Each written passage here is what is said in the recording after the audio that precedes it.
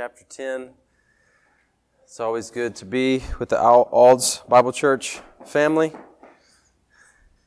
I love coming here. As I shared with you before, I think this is my 6th or 7th year in a row to come and spend one Sunday with you. When you see a group of people once a year, you kind of see how life changes them. I'm still bald. I don't know if you can get balder. I guess you can. I'll find out. Beard's getting a little grayer probably when I first came. That's just me. Y'all look the same. Y'all haven't aged one bit. But it's good to be with you again. And just thankful for just the relationship that I've developed with you guys and with your pastors over the years. Ryan asked us to fill in a few Sundays this year, and I wanted to take them all myself just because I love coming out here. But I have to preach at the church I pastor, and they want me there for sure. And we have young guys who need opportunities and to be in the pulpit and to learn how to preach. And so you guys were very gracious and encouraging to Joseph McClung back in, I think, May. He was here, maybe late April. And you'll enjoy Joseph Stogner next Sunday. He's a young guy. Him and his family moved here from Louisville to be a part of our church and what we're doing. He's a teacher at Sterlington Middle. His wife is a teacher at Reiser in West Monroe. They got a little 4-year-old daughter and 2 twin boys who are about a year old. So we didn't see them for about a year, and now they've resurfaced. And he's on path to become one of our elders. So I'll be praying for him as he prepares to come preach next week. Thank you for your continued prayers for our church. We're doing well. Continue to press the gospel forward in Monroe. I love somebody was telling me earlier how Ryan prays for us often. From the front and the pulpit, and so we're very grateful for that. We think about you guys as well. Me and Ryan, we get together about once a month, and we're able to talk about life and pastoring and how we can pray for each other as we pastor our churches and shepherd our people. And I just love the good work that I see God doing in Ryan and through Ryan and Kelly as he shepherds this flock. He's obviously called. His heart for you, his love of Jesus is evident to anyone who knows him. You've known him since he was a little guy, so some of you know his transformation even more than I do. And I just love how much Jesus has his mind and his heart. And also thanks for your continued prayers for our family. It hasn't worked out the last few times to bring them. My daughter had a migraine, my 10-year-old, really bad migraine this morning, so Jennifer's home with her and the littles. My teenage kids are working in the nursery at our church this morning. Maybe next time they can come. We have had the Sunday I was here last was November, and we just got a foster baby in our home that previous week, who was a week old. And she's still with us, and maybe going home Tuesday. We'll have another court date to find out, or it could be another month. We don't know. But so be praying for us as we deal with that emotion of saying goodbye. We knew all along she was not going to stay with us, so we've kind of been preparing for this for a long time. But her mom is ready. She's doing great. And we want her to go home. And my wife is ready to reload and say, who's next? And take care of somebody else. And so she's been a joy in our home as well. I want to spend time this morning in the book of Proverbs looking at a topic that we don't cover enough in churches, especially considering how much of our lives is taken up by this activity. And I'm referring to the activity of work. Proverbs is part of the wisdom literature of the Bible. So along with Job, Ecclesiastes, Song of Solomon that make up the Old Testament wisdom literature, plus some of the Psalms, plural, when you're talking about multiple Psalms. And the purpose of this wisdom literature is, how do I describe and apply God's commands to everyday life? So wisdom literature is incredibly practical, just really into the nuts and bolts of everyday life. So in Proverbs, you won't find much mention of the law or the temple or religious rituals and regulations, but you get a lot of teaching and descriptions about what life looks like as you strive to live out the commands and realities of being God's people in everyday life. Proverbs gives us the straightforward way of looking at life. Proverbs describes to us how most of life works most of the time. Most of the time in life, you reap what you sow. If you obey God, you live with integrity, you make wise choices, most of the time, life goes well for you. Now, Proverbs are not promises, and so while life is mostly like this, it's not 100% guaranteed to work out this way because our world is fallen and sinful and infected with sin, as we saw from just this weekend, we see all the time. And so Proverbs can't be claimed, well, I claim that promise to be true all the time. We can't do that with Proverbs. They're not God's commands. They're not realities about God that are true all the time. They're proverbial wisdom. Most of the time, this is how life works.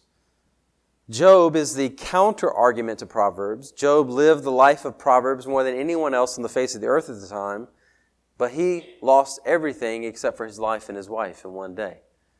So Job would say, I did it all right. What went wrong? Well, that's life in a sin-cursed world. Proverbs is mostly organized as a loose collection of sayings and proverbial wisdom. And one of the best ways to study Proverbs is through grouping together related topics. Marriage, parenting, money, wise living, foolish living, laziness, sexual temptation, life, death, friendships, on and on you could go studying through Proverbs. The topic today is work. A practice I've tried to maintain each month is you take the day of the month that you're on and you read that corresponding Proverbs. So today's the 4th of August, you would read Proverbs 4. And Christians have done this for a long, long time. And you work your way through all 31 Proverbs every single month, 12 times a year, to fill your mind and your heart with God's wisdom about how to live life and how to navigate life in a very practical way. I even have a Bible at home where for one season of life I made little symbols for the different topics. And as I would read a proverb, I would say, okay, this passage is about money, so I put a little dollar sign. And this next verse is about marriage, so I put maybe a ring for a wedding ring. And this passage is about sexuality or sexual temptation, so I put a flame, because sex is good and healthy and life-giving and warm and attractive within the confines of marriage, like fire is good within the confines of a stove or oven or a fireplace. But outside of the confines of marriage, it causes great destruction. And Proverbs are filled with warnings about temptations and being unfaithful sexually. But today we look at work. Proverbs and other places in the Bible do talk about our relationship with work, maybe more than we realize, and thankfully the Bible is very clear about many aspects of what a healthy relationship with work should look like, which is good. This is an activity that on average we'll spend about 90,000 hours of our life doing. And that's on average paid work. That's not like chores around the house or volunteer things that we do in a community or a church or wherever. It's a huge part of our life. So we need to know what a healthy, thriving relationship with this activity should look like. So before jumping into how God's created us to have a thriving relationship with work, let's look at a few broken or insufficient views of work. I'm not going to refute them all now, but just list them and define them. First of all, an insufficient view or broken view of work: my job is who I am. So you'll have people come up to you and they'll ask you, so what do you do? And sometimes, depending on their personality, I breathe, I sleep, I live. What do you do? Now you know what that question means. They want to know, what do you do for a living? What do you spend most of your time doing to earn an income? But that question kind of brings out this idea of how much we tie our identity in our culture to what we do for a living. What we do for a living is who we are, especially in an individualistic Western society. Achievement, success, doing well, making something of yourself. Even as believers, we can get caught up in that so that we root who we are into simply what we accomplish or achieve and how successful we are in our careers. The problem with that, when that plan doesn't work out or is threatened or success doesn't happen, or we age and get to a point where mentally, physically we can't work anymore or do the same job or do it as well, or when we lose our job, if we have tied our identity into our job more than Jesus, then our whole world comes crashing down. And we are threatened to the very core of our being if what we do is who we are. We have a greater identity than just our jobs. So don't give in to this broken view of work that our culture prioritizes. Secondly, my job provides money to do what I really want to do. A second broken view of work. My job gives me money to do what I really want to do. For many, this may not even seem like it's broken or insufficient because it's so common. I have to work to have money, so I'll pick something that makes me the least miserable, provides the most money in the least amount of time and energy, so then I can have leisure time possible to do the things I really want to do. So we live for the weekends. We live for vacation and time off.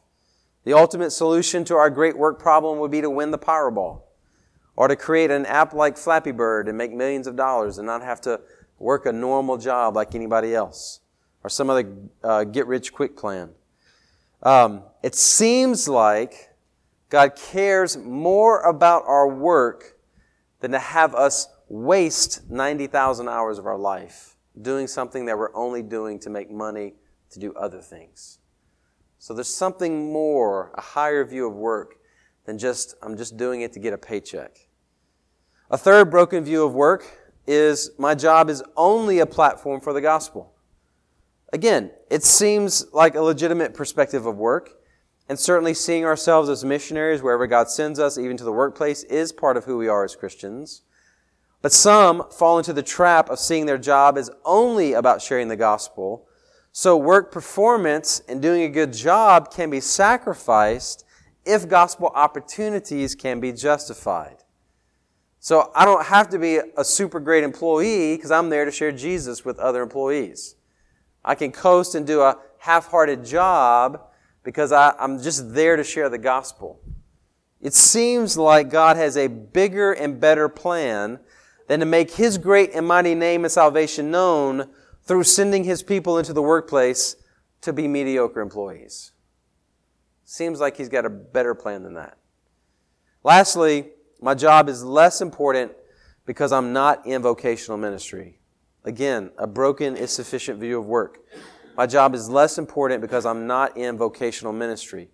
This has been more of a problem in the church over the last several hundred years, the elevation of the sacred space and sacred jobs within the church over secular jobs. Maybe more common today to call it the pulpit is a more important calling than anything done by those in the pew. Is that really true? Is that really what God has ordained for His church and His people? We'll deal with that insufficient view of work as well today.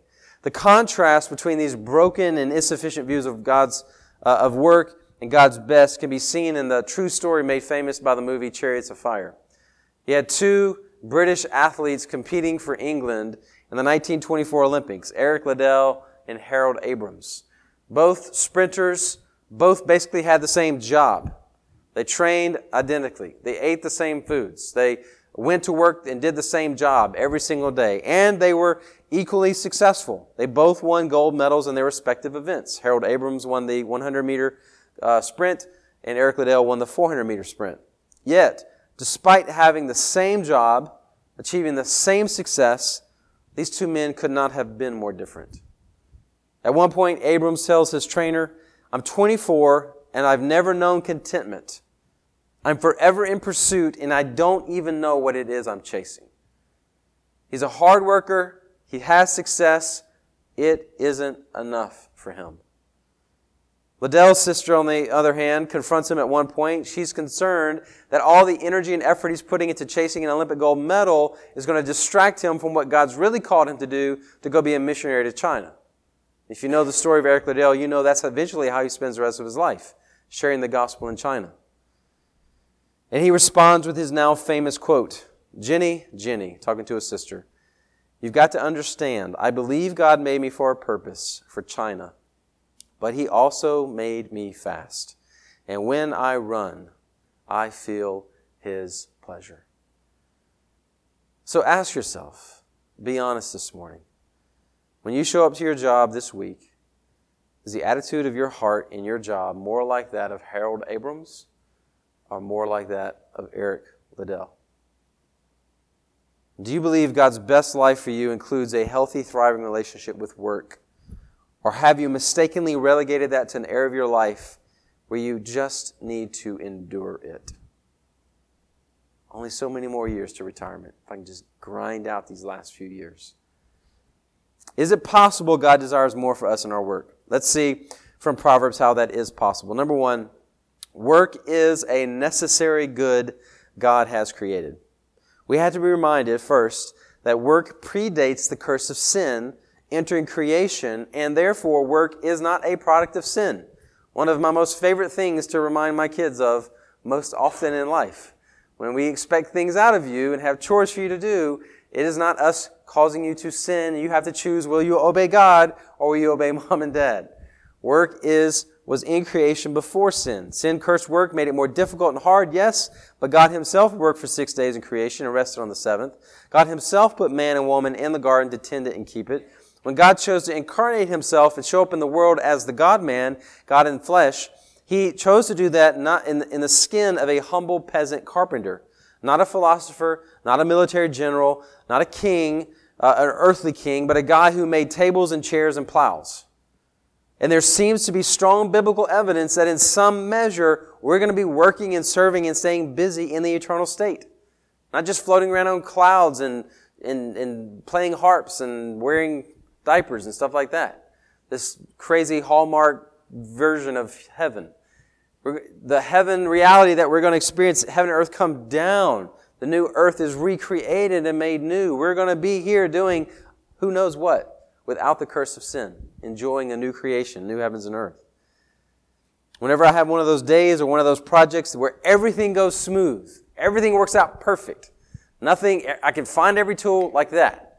Nothing gets broken. I don't have to run to the store for extra stuff. Just everything falls into place. I remind myself, well, this is how all of our work in the eternal state will be. It's going to be work, but it's going to go smoothly without the drudgery and the frustration. You see this value in work throughout Proverbs. So a few passages I'll point your attention to. Proverbs 10:4, idle hands make one poor, but diligent hands bring riches. Now, again, these aren't 100% true biblical promises that always work out, but are generally true. So generally speaking, you work hard and you accumulate some measure of wealth. Of course, depending on your culture and context, that will look different. So wealth or riches in the first century versus wealth or riches in the 21st century look very different than maybe a third world country today or when the Proverbs were written. But generally, there's a correlation between hard work and financial gain. Certainly, there are wealthy people who don't work hard. They just have inherited everything. It's been given to them. And there are really hard-working people who remain poor. But looking deeper in the Proverbs, you see a value on work. In fact, the word diligently carries the idea of smart work. In the language of the Old Testament, that word diligently refers to a string on a bow that is tightly strung to provide an accurate shot. I've heard my whole life, work smarter, not harder. I never knew that philosophy came from the Proverbs. Work is also valued in a passage like Proverbs 27, verse 18. Whoever tends a fig tree will eat its fruit. Whoever looks after his master will be honored. Proverbs 27:18. Whoever tends a fig tree will eat its fruit. Whoever looks after his master will be honored. So even the most menial task can be honored and has value. Someone tending a fig tree. Someone looking after, being a caretaker, looking after their master, taking care of the household, or serving their master, whoever that was. This whole idea of the most menial task having honor and value was a foreign concept to the ancient civilizations that were more divided into classes. Lower class people with less dignity did the most menial work. By the time of the Greco-Roman Empire, the highest forms of work would be the jobs with the least engagement with the physical realities. Because in the Greco-Roman mind, the Gnostic philosophies that they had developed, this physical earth was to be avoided. It was evil, inherently evil. So you wanted to spend your realities separated from it, not engaged in it, thinking in the abstract, in the ethereal plane. The physical world was despised. If you had to work with your hands, you were part of the lowly people. The upper class in the Greco-Roman world were those who worked with their minds, the scholars, philosophers, and thinkers.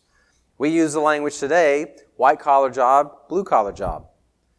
You work with your mind, you work with your back. And what we do when we give in to that philosophy is we devalue certain kinds of work that God says, this work has value and honor. This mentality was picked up eventually by the Roman Catholic Church. Despite the dignity of Jesus as a carpenter and Paul as a tent maker, the church eventually adopted the same kind of mentality in elevating the sacred work of the priest or pastor above the menial work of the secular laborer. So another benefit of the Reformation was Luther's ability to see how our justification in the works of Jesus and not our work turns that whole mentality upside down. It was Martin Luther who said, God milks the cows through the vocation of the milkmaids. When the milkmaids are milking the cows, that is God at work. And the Roman Catholic Church at the time would say, that's ridiculous. God's not involved in anything like that. His point, is from his exposition of Psalm 147, was that God's calling of vocation was not just something extended to those employed by the church or the monks, but all people are called by God to a task that carries on the work of God on the earth. It was common in Luther's day to view those employed by the church or those living in monasteries as those who could earn more of God's favor because they were truly doing God's work. But Luther himself lived as a monk. And his final evaluation of himself was not how righteous he had become, but how unrighteous he was and how desperate he was for someone to make him right with God. And this led to his embrace of the justification by grace alone through faith alone as a gift of God to us through the person and work of Jesus, which is the flame of the Protestant Reformation. Jesus did everything necessary for me to be right with God, and then gives that to us as a gift of right standing to us by His grace when we believe and trust in Jesus. So my works, no matter what I do, don't add one single thing to my standing with God in Jesus' eyes, because my works are never enough. My works aren't good enough. Luther's conclusions were then, if my religious works make me right with God, then my religious works would be a higher form of labor. But because my religious works don't make me right with God, then religious work is no longer seen as a superior form of labor than any other kind of work. And the fact that his right standing with God was a gift of God's grace was not something he's achieved or earned, then he was free from living a life trying to perform or achieve to justify his existence. Jesus did everything necessary for us to be right with God. And that sets us free. That doesn't enslave us to jump through hoops and earn God's love and God's favor. That makes me free to love God and love my neighbor because God has graciously and freely loved me. And I no longer have to do stuff to prove or earn my right standing with God. I just have to trust Jesus and then go do the works that God's prepared beforehand for me to do. And I can do that in any area of life. Because of all this goodness came into my life by God's grace and His awesomeness, and not because I'm awesome, I see value and worth in other people, even if they aren't Christian. So just because someone is a Christian doesn't mean they are automatically a good parent, or a good employee, or a good boss, or a good business owner, a good business person. Just being a Christian doesn't guarantee that that's going to happen. I think it was C.S. Lewis that said the best case for Christianity are Christians. And the worst case against Christianity are Christians. And that's true.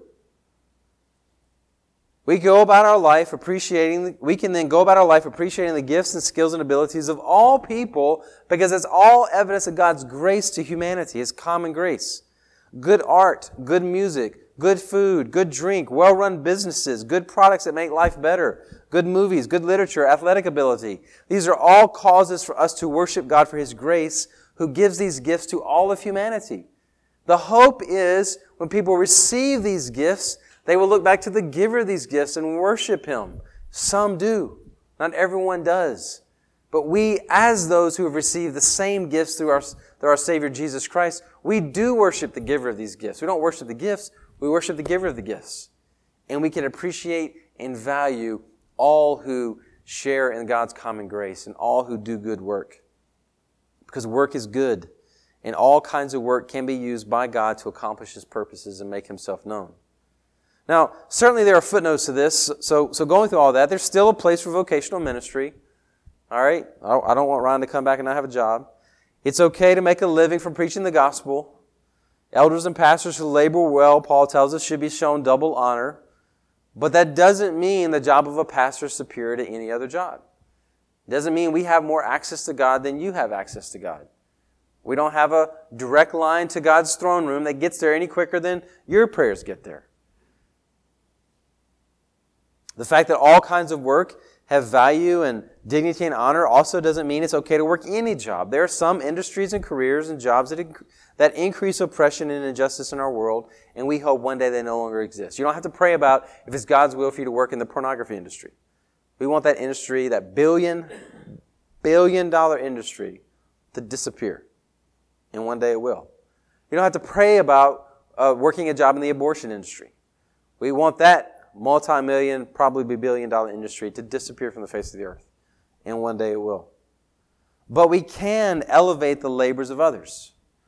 We got 2 little boys, most of you know, 4-year-old and 2-year-old, Tim and Noah. They love anything with an engine. So garbage day is a big day in our house. You know, it's on Fridays. They hear the garbage truck coming, they run to the windows, or if they're outside, they run outside. And they're just amazed at this big, loud truck that picks this can up and dumps the garbage in. And these men, and we're able to talk to them about, these guys are working hard. These guys are strong. These guys are providing for their family. These guys are doing a job that a lot of people don't want. Now, I realize I'm in Union Parish, so you may not know what a garbage truck is or garbage men. We lived in Union Parish for 11 years, the first 2 churches I pastored. And I know what it's like to take care of your own garbage and to actually throw away toys on Christmas Eve, and you got to actually get in the dumpster to find whatever you threw away. And the green dumpsters, or some people call them swap shops, whatever you want to call them. I know what that life is like, but when we move to the big city, you pay taxes, and this guy shows up and takes care of your garbage, and it's amazing. And we're able to value these guys with our boys and talk about how good this work is, and wave to them, be nice to them, and give them a Christmas gift and stuff like that. So, how do we speak about the people we see working around us? How do we treat the cashier, the waiter, the teacher, the nurse, the oil change guys, the bus driver, the government official, the maintenance man, the cleaning crew? How do we talk about those careers to our kids and grandkids? How do we show them honor and dignity and value as image bearers doing God's work?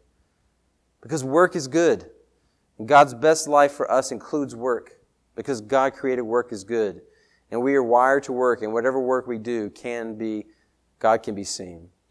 So, that's the first thing. First of all, God created work. Work is a necessary good that God has created. Secondly, it is possible to love your work. God hasn't made work simply as a means to earn a check, to get to leisure time, to do what you really love to do. But you're going to have to dig deep into why you have the job you have. Does the job you have include the necessary elements that allow us to love our work? Necessary elements of community and calling. Those are essential if you're going to love your work. Community and calling. We see the importance of our work blessing our community in a passage like Proverbs 10:5. The son who gathers during summer is prudent. The son who sleeps during harvest is disgraceful. Now, the writer of Proverbs could have simply said the man. The man who sleeps during harvest is disgraceful. The man who gathers during summer is prudent. But by saying son, he's implying a relationship within community that affects a community. If the son of the family doesn't go out and labor during the harvest, it's disgraceful because the family suffers. There's a relational component to his work. But if the son of the family does go out and gather harvest during the summer, the family is prudent and wise. The family is blessed. The community is blessed because he's working hard. Our jobs and careers aren't simply about self-fulfillment and how to make myself happy with no concern about the people around me. Choosing a career is not simply about how much money can I make, or what are the benefits that I get, or what do I get out of what I put in. There is a community component that has to be measured if you're going to love your work. How can this job, how can this career bless and add value to the community that I'm a part of? Dorothy Sayers wrote this. She said, "The habit of thinking of work as something someone does to make money is so ingrained in us that we can scarcely imagine what a revolutionary change it would be to think otherwise. In our modern view, doctors do not primarily doctor to relieve suffering, but to make a lot of money for them and their family. People become lawyers not because they have a passion for justice, but to become financially well off." But she's writing that in England right after World War II. And she said one of the surprises after the war for the English men who served in the army was how for the very first time in their lives there was this surge in happiness and contentment among the men of England after World War II. Why? You just spent 4 or 5 years fighting in a war. There was higher happiness and satisfaction because even though their work was incredibly hard, their pay was miserable, the benefits were non-existent, the job dangers of their job were profound. All things that we think matter, how much money am I going to make? How safe am I going to be? How long can my career be? All the things we think matter, their happiness and satisfaction were higher because they were giving their labors for the good of others. They were working hard to save their nation from becoming part of the Nazi regime. An essential component to loving your work. Does it bless the communities that you're in? And maybe it does. You just struggle to see it because we get so bogged down in the misery of our jobs. But it's not just community that's important. Calling is also important. Doing what God's wired and created you to do. Proverbs 22:29. Do you see a person skilled in his work? He will stand in the presence of kings. He will not stand in the presence of the unknown. Proverbs 22:29. Do you see a person skilled in his work? He will stand in the presence of kings. He will not stand in the presence of the unknown. The value here of recognizing someone skilled at their work. Sometimes we struggle to love our jobs because God's wired us for a different job, which doesn't mean go to your boss tomorrow morning and say, I got to quit. Just heard a sermon yesterday.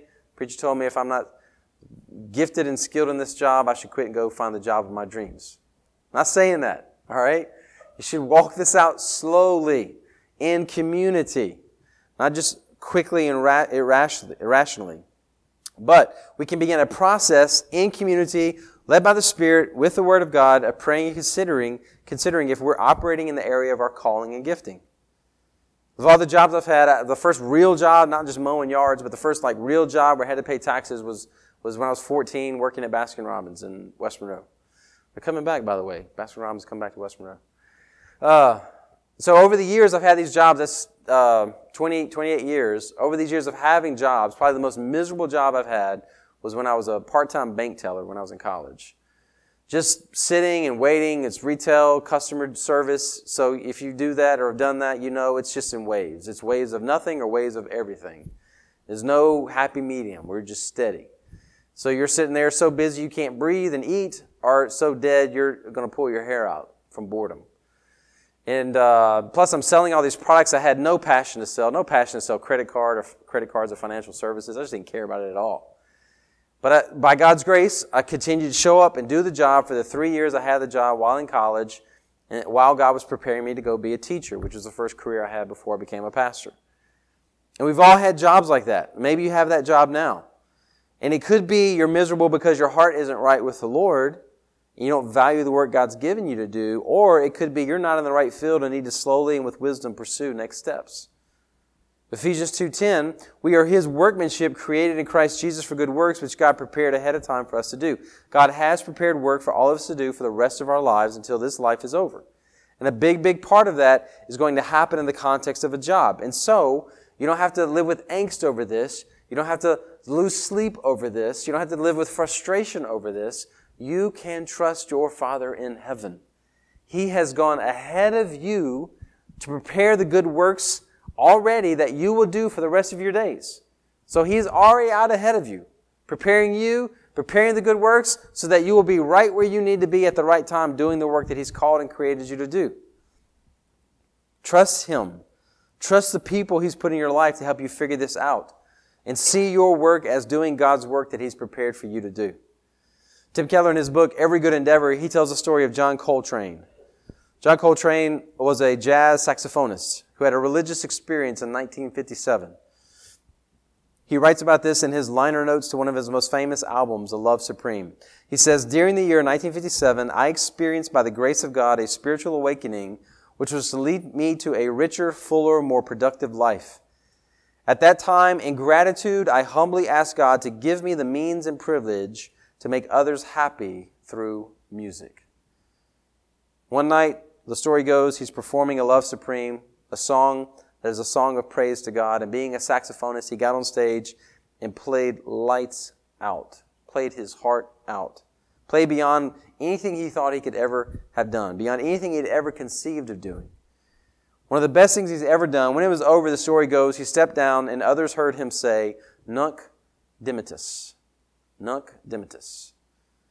It's a Latin expression that comes from the story of old Simeon in Luke chapter 2. When old Simeon was waiting in the temple to see the Messiah, something God had revealed to him he would see before he died.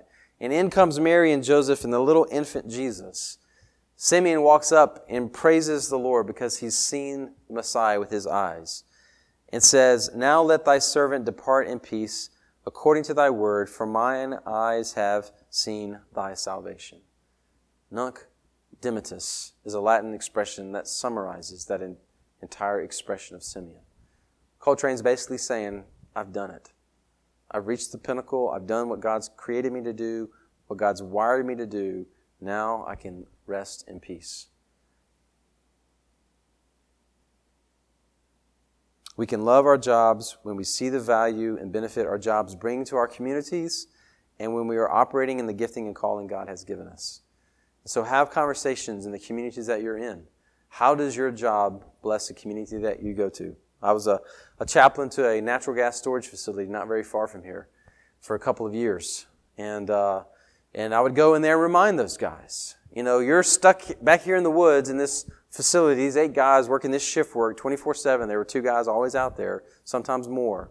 And it doesn't seem like what you're doing is blessing your community. But I'm telling you, every time I turn on my stove to cook something or turn on the oven to bake some cookies or turn on the gas fireplace, you're part of bringing blessing and warmth and joy to our home because of this job that you do. Whether that gas that you're storing and sending out and bringing it back in actually gets to my house or not, it's getting to somebody's house.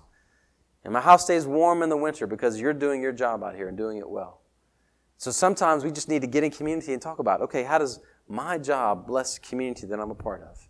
Some jobs is easy. You're a teacher, you're a firefighter, it's easy to see how you're blessing your community. Some jobs it might be a little bit harder.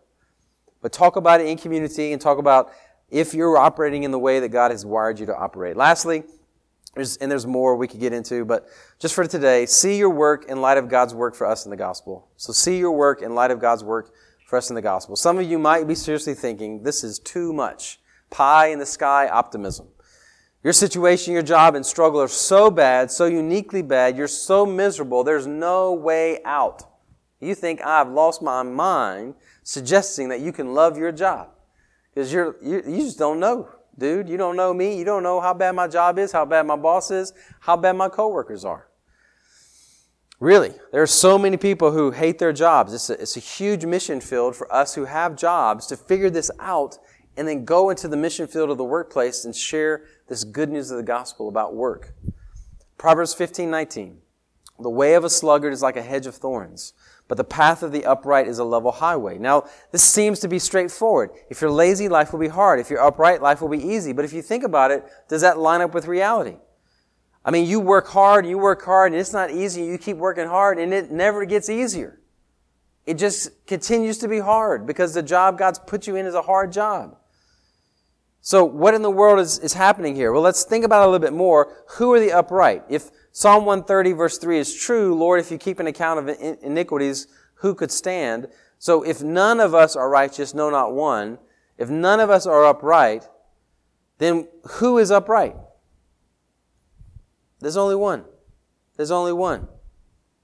Jesus, who actually took on the curse of sin, which, by the way, was signified by God in Genesis 3 as thorns in the ground, which we would have to work, who himself took on a crown of thorns.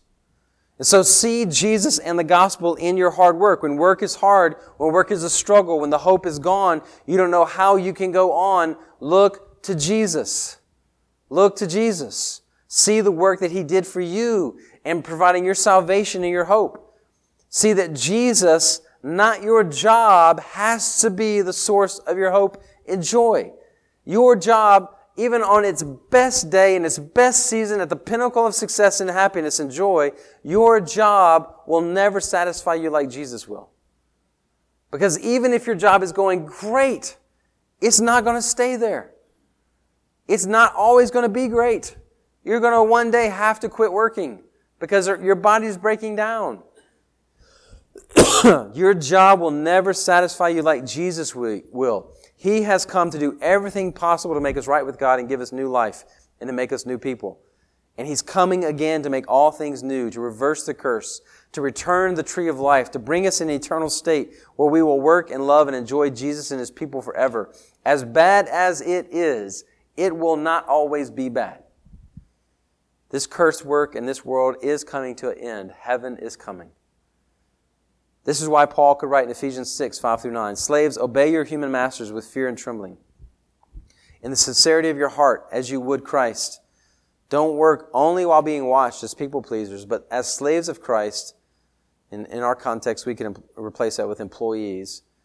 Do God's will from your heart. Serve with a good attitude as to the Lord and not to people, knowing that whatever good each one does, slave or free, he will receive this back from the Lord. As masters, treat your slaves the same way, without threatening them, because you know that both their master and yours is in heaven, and there is no favoritism with Him. Slaves and masters, employees, employers, see Jesus in your labors.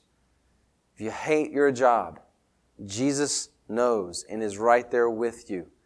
And you can look beyond your job to Jesus and receive hope, joy, peace, and life from Him to help you do that job while you evaluate if you should be doing another job. And even if you can't do another job, you're stuck in a job, Jesus is with you to help you have a change of mind, change of heart, change of perspective until the day comes that you no longer have to work. Because Jesus has come back. And when we work then, it will all be good. In your labors, look to Jesus. Work for Him because He's already worked for you. He alone is the perfect boss, the perfect king, the perfect ruler. Jesus will never grind you into the ground like our earthly bosses do, but will continually supply your heart with His peace, love, joy, and hope. And if you don't know Jesus in this saving relationship, then maybe today is the day of your salvation. As you admit that you're a sinner, you turn from loving your sins and you trust in Jesus, who did everything necessary to make you right with God. You embrace Jesus, realizing all along He's been embracing you. Father, thank you so much for the work of Jesus that makes life, joy, hope, peace, no matter what circumstance we're in, no matter what job we have, no matter how hard it is, how difficult our boss is, how difficult our coworkers are, no matter how hard the struggle is, because of Jesus who transcends all of our circumstances, we can have life, joy, peace, hope, love. Thank you that Jesus did all the work necessary to make that possible.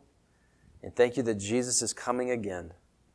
And one day we will labor and we will love every second of it. We ask all these things in Jesus' name. Amen.